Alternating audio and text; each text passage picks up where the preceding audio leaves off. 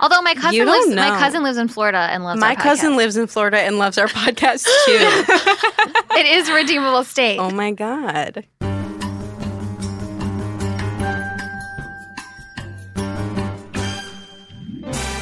Hi, I'm Rachel Handler, and welcome to Lady Problems, where every Thursday, me and a rotating crew of ladies look at the way that pop culture has treated women in a given week.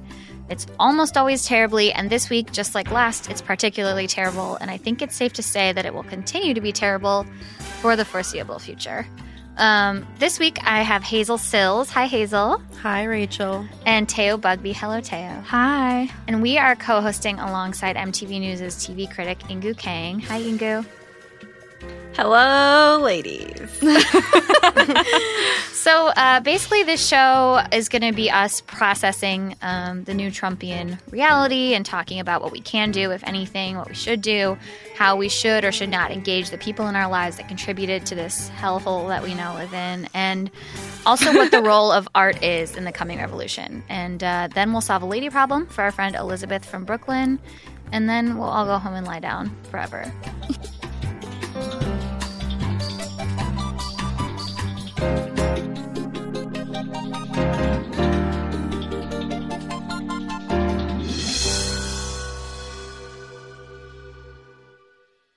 Okay, so now I think we're all just going to go around and talk about how we're feeling and the various qualities and levels of our despair. Let's start with you, Hazel. So right now, the biggest thing that I'm feeling is probably just like fear, is being scared because just there are so many aspects of the Trump presidency that I feel like are vague or up in the air, and I don't feel like I even knew a lot of his concrete policies like as a politician during the election, and now it just feels like the floodgates could open or Pandora's box is opening, and like all of my worst fears or like America's worst fears are coming to life. But this podcast is going to be really dark. We'll try to keep it. Okay, so now, yes, fear, had a good ugly cry, a few days after the election. But now I definitely feel guilty. I feel like I could have canvassed more. I feel like I could have phone banked more. I could have reached out to those family members in like the really distant corners of my life who were probably supporting for Trump or had supported Trump. And so, yeah, it's it's a mixture of fear and guilt, and basically right now just like trying to take those two feelings and do something productive with it, because I definitely spent most of last week wallowing. Teo? I think I feel afraid, but I mostly just feel very, very angry. And I've felt angry since Tuesday night, and I've felt angry Wednesday morning, and I've been just feeling it ever since. I think part of me is just really mad at, because I was afraid of the Trump presidency 15 months ago when he was like debating in the Republican primaries, And so part of me is so frustrated and so angry at all of the people who said this would never happen and that it wasn't possible, and we have to treat both sides as if they were equal, and we're going to wait and see what's going on with the Trump presidency now because, you have to, I don't know, give him a chance. Mm-hmm. And I just really feel like my chances are given up. I'm tired and done with all of this sort of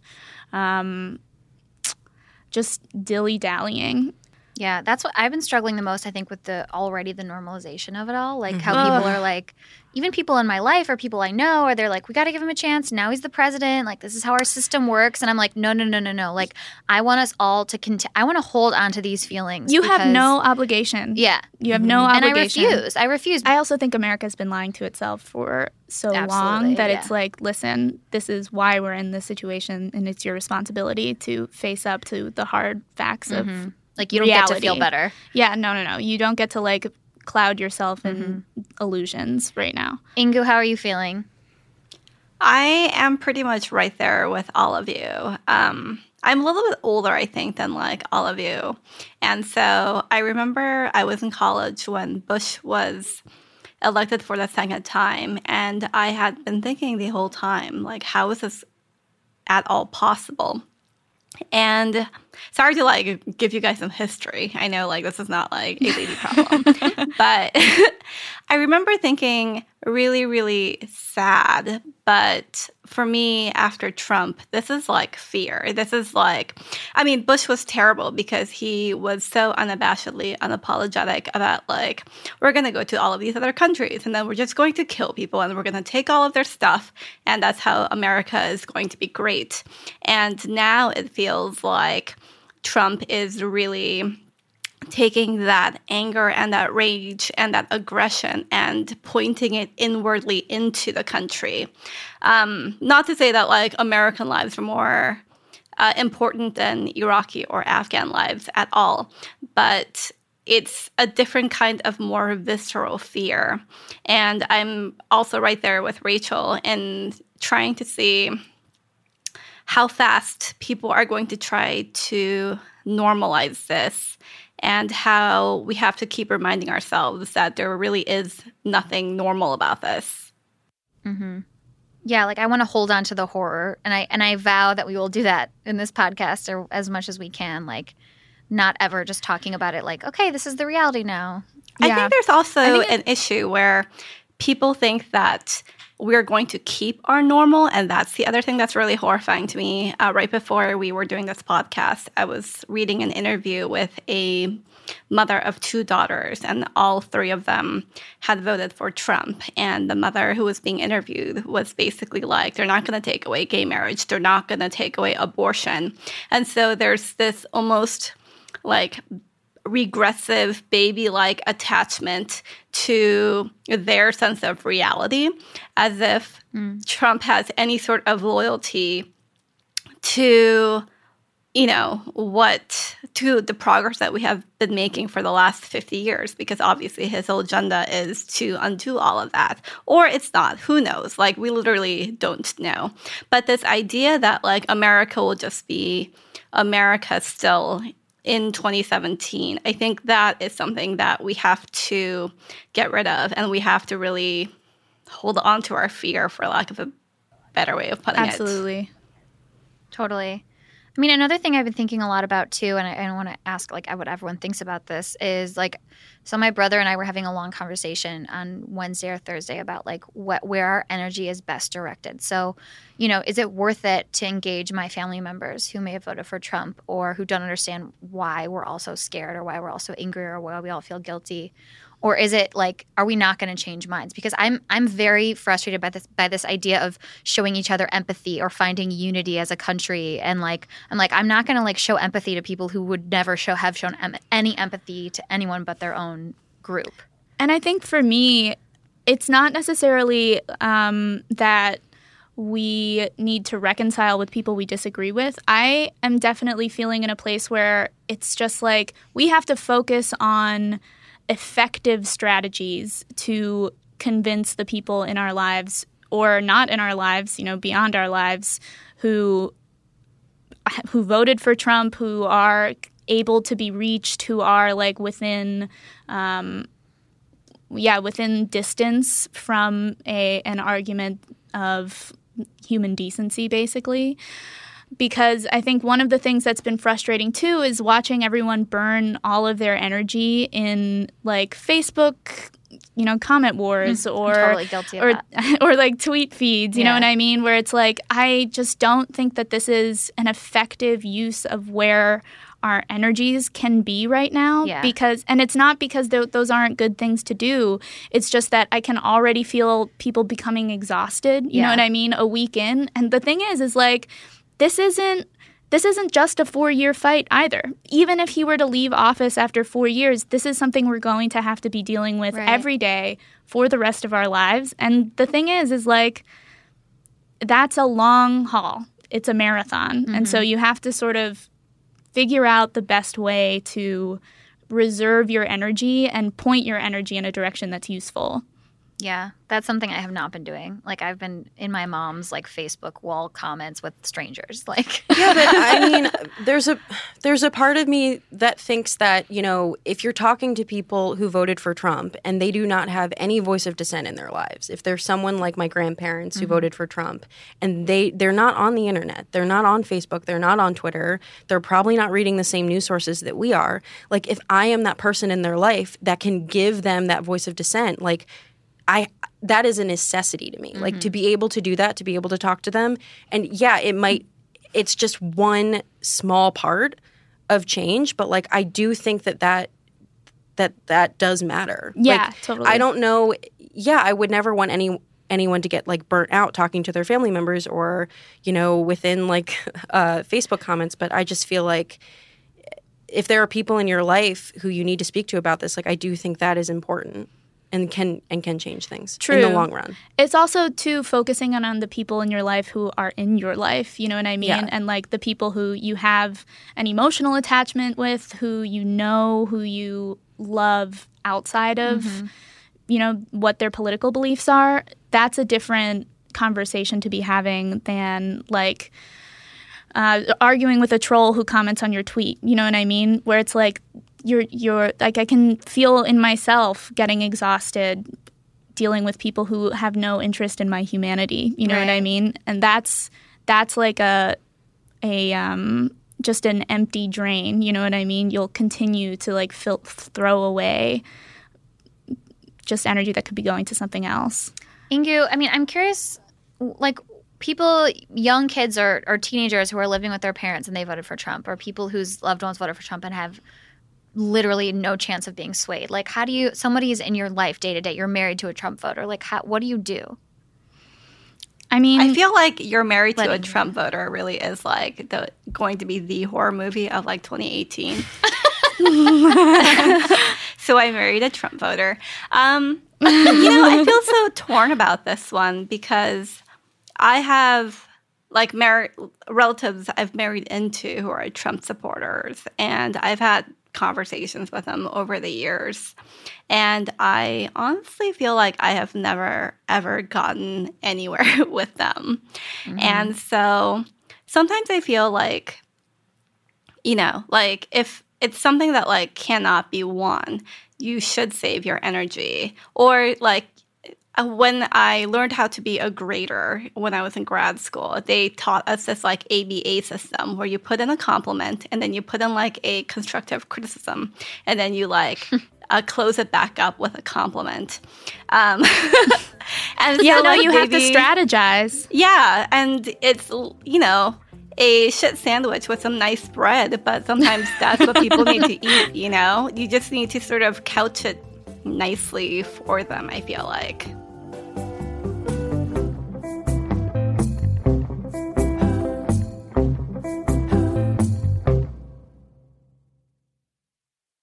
Ingu, you wrote a great piece this week called "We Lost the Election, Let's Win Pop Culture with Inclusiveness." And I'm curious if you can summarize that for our listeners and just explain what you were thinking when writing it. I started writing this piece because I, of course, felt a lot of despair after the election. And I was trying to square that circle with all of this hope that I got from pop culture, especially in the last couple of years, really, where it always felt like there was something that I wish that had existed when I was growing up, like Jane the Virgin, or a show like Transparent, where I literally still cannot believe that it exists because it seems like it's been transported like from the future, like through a time machine, and now like that's how we have it. And so I really just wanted to try to get at why pop culture has been able to give me that hope, and also how we can continue this trend of pop culture that really sort of helps create the kind of world that I want to see and this kind of culture that I want to see. And so I was thinking about what we can do as people who care about pop culture, what we can basically what kind of viewers we can be and what kind of critics we can be, not like people who necessarily write reviews, but people who try to think critically about what they're watching. And so essentially I wrote this piece about how we should watch, I guess. And I wrote about two characters that have really continued to stay with me weeks after I had watched the TV show and the movie that they were in, which are the main character in Moonlight and the best friend character in HBO's Insecure. And those two characters really represent for me how we can sort of move on as a culture and what kind of new voices and perspectives and life experiences that they're bringing to the table that we haven't really seen yet. And so, you know, of course, my hope is that we can have more characters like that. Mm-hmm. And if we are people who want to watch critically, how can we continue to make sure that we continue to have this type of culture? Because I don't want it to go back to something like the 80s, where it was basically an artistic void, where like the most memorable movie of like the 80s is something like Top Gun.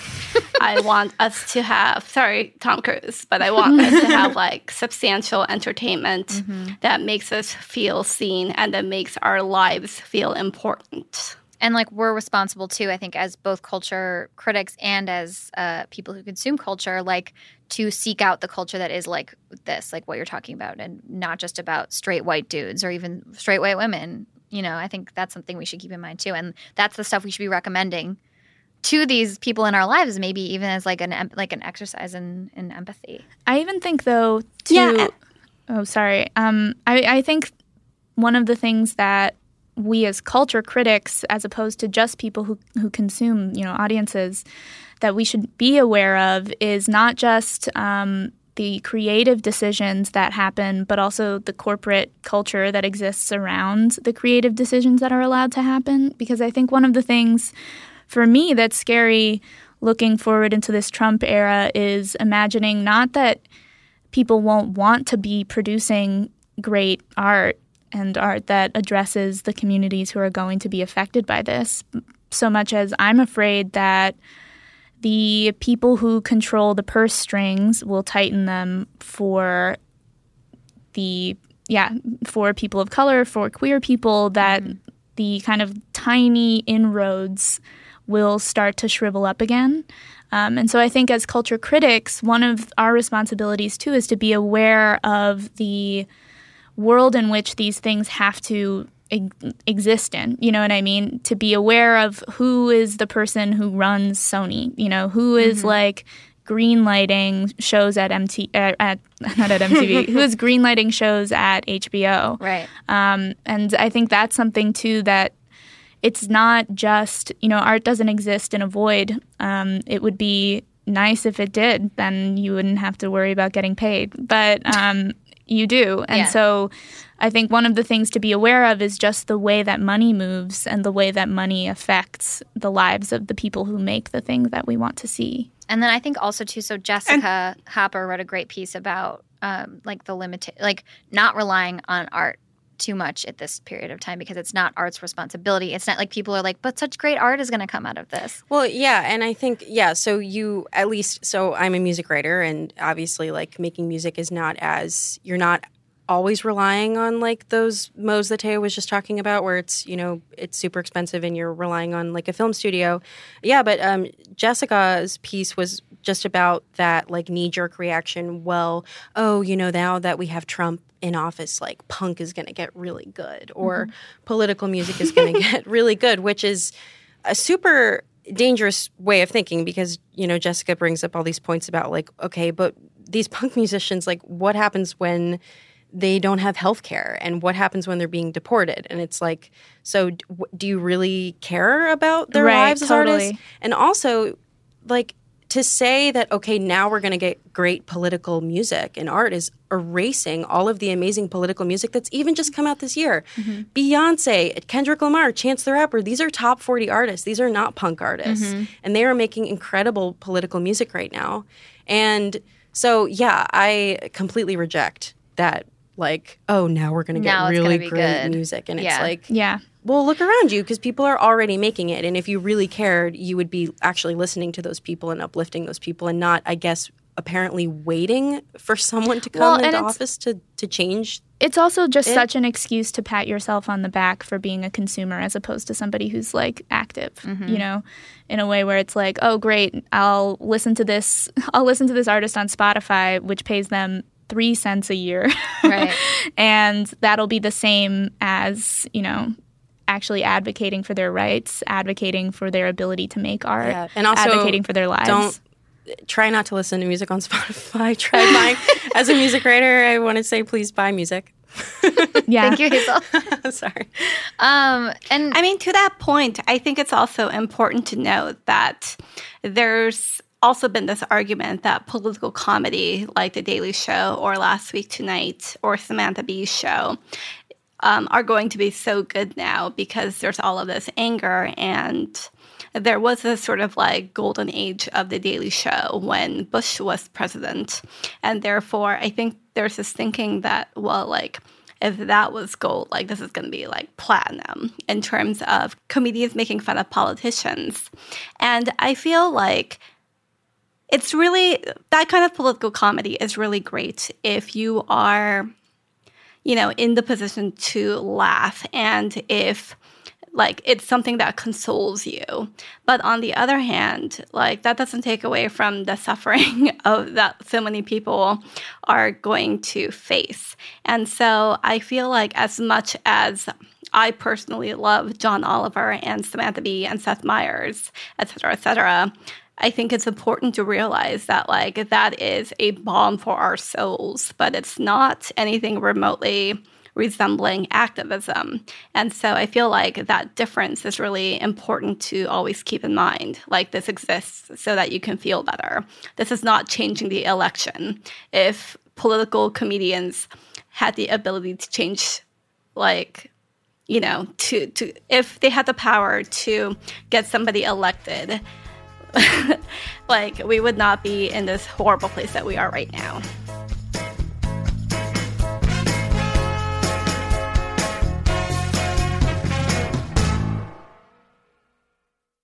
we have a lady problem this week. This is from Elizabeth from Brooklyn. She didn't want to call in, but she gave us permission to read this message. She actually sent this message to me on Facebook, and I thought it was really important that we talk about it. So I'm going to read Elizabeth's words.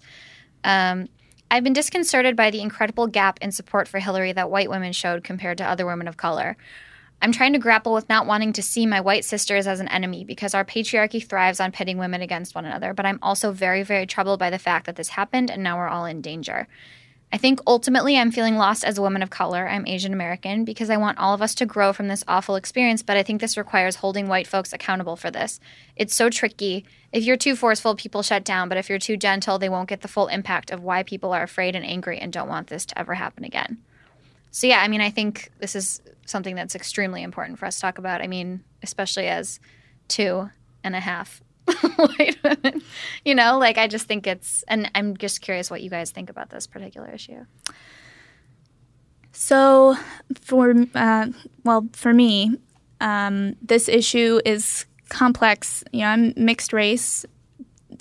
There was no way growing up with a mom who was not white to live in a bubble of whiteness. You know, it's not possible when even the community I grew up in was diverse, but it was also, I was around a lot of conservative white people, and I was very aware of the ways in which they impacted the life that my mom led, you know, and the life that my family led and the life that I lead. You know, there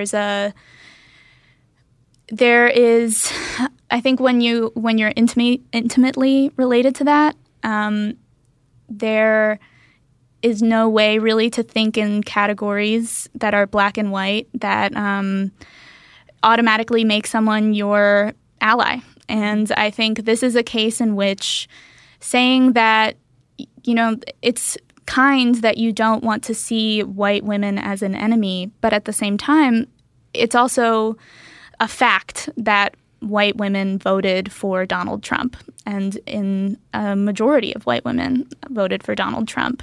And that's something that I think that there's a way in which even white feminist media likes to sort of overlook the fact that very, very often white women would rather associate with their race than their gender, and that there are power dynamics that white women are able to buy into and able to sell themselves into that allow them to profit when people of color are disadvantaged, or they see that as a way for them to gain advantage, at least.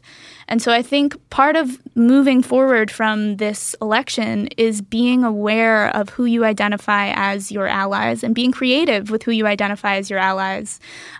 Seeing each individual person as responsible for themselves, and when someone is acting, is voting, is behaving in a way that endangers your life, endangers the lives of the people that you care about, they have given up their right to be considered your ally, you know? And I think that's something that white women have to grapple with. Yeah. Yeah. Inga, what do you think? I think it's first important to keep in mind that it was something like 53% of white women who actually, it's a majority who went for Trump. It's a majority, but it's, that's very close to 50%. I, as a woman of color, am not going to sit here and, defend white women. But at the same time, I feel like that's a number that's important to keep in mind. I also think that what we're seeing is essentially basically the way that different branches of feminism have grown. So you have women of color or intersectional feminists who can see a larger picture. And then you have feminists like the Ivanka voter who are really into a kind of white upper middle class, probably corporate sense of white feminism.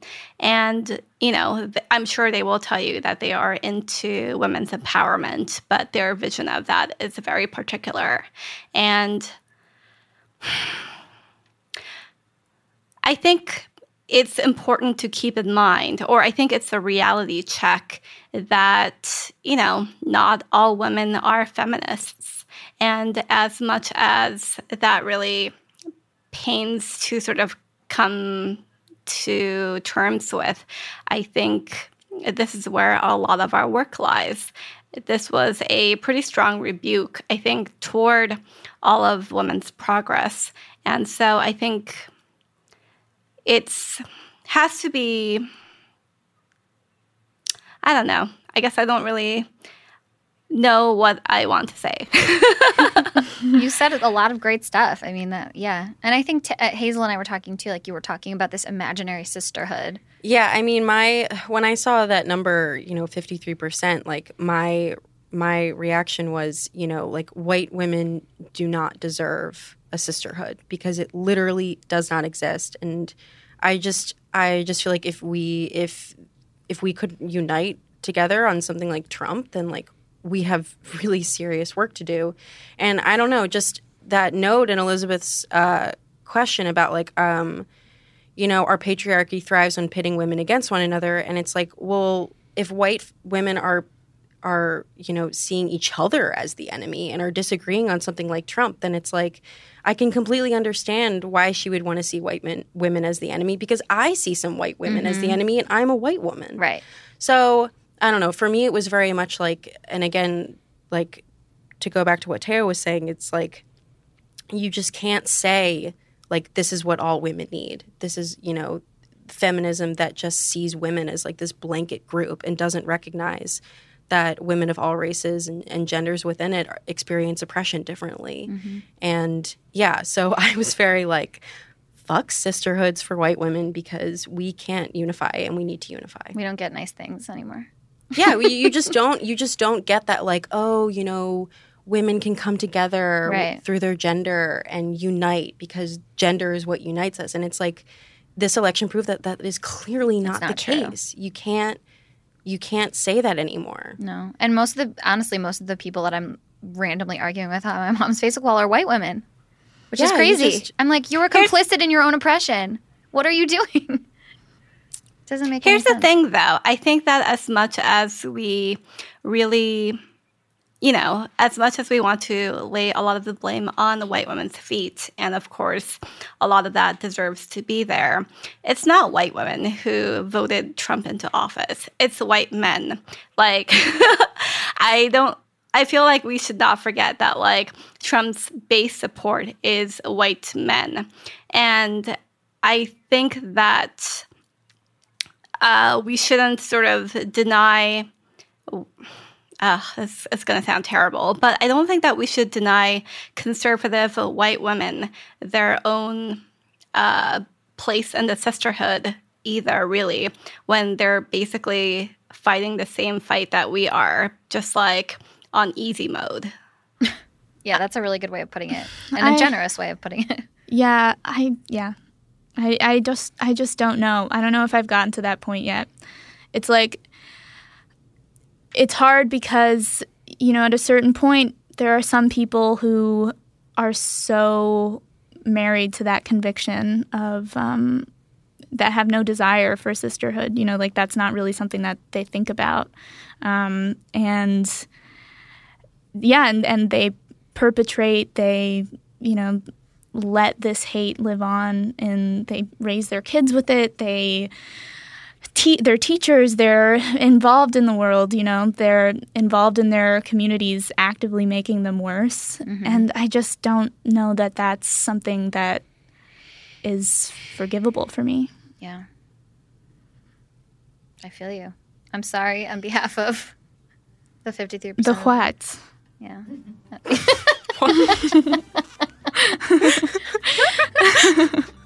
I think that about does it.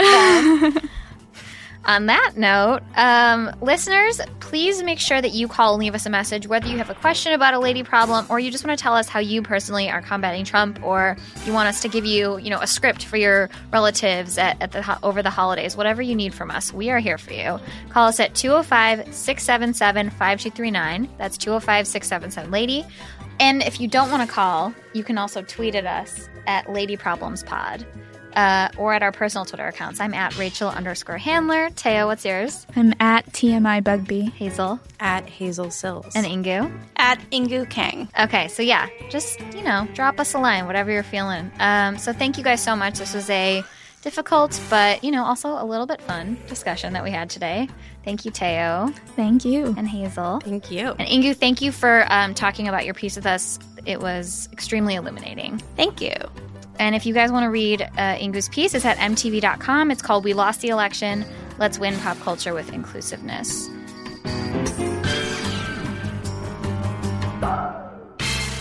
All right, so that was Lady Problems, and I'm Rachel Handler, and we will see you in 2 weeks because we are taking next week off to go home and fight with our families at Thanksgiving. Hopefully you'll do the same. See you soon.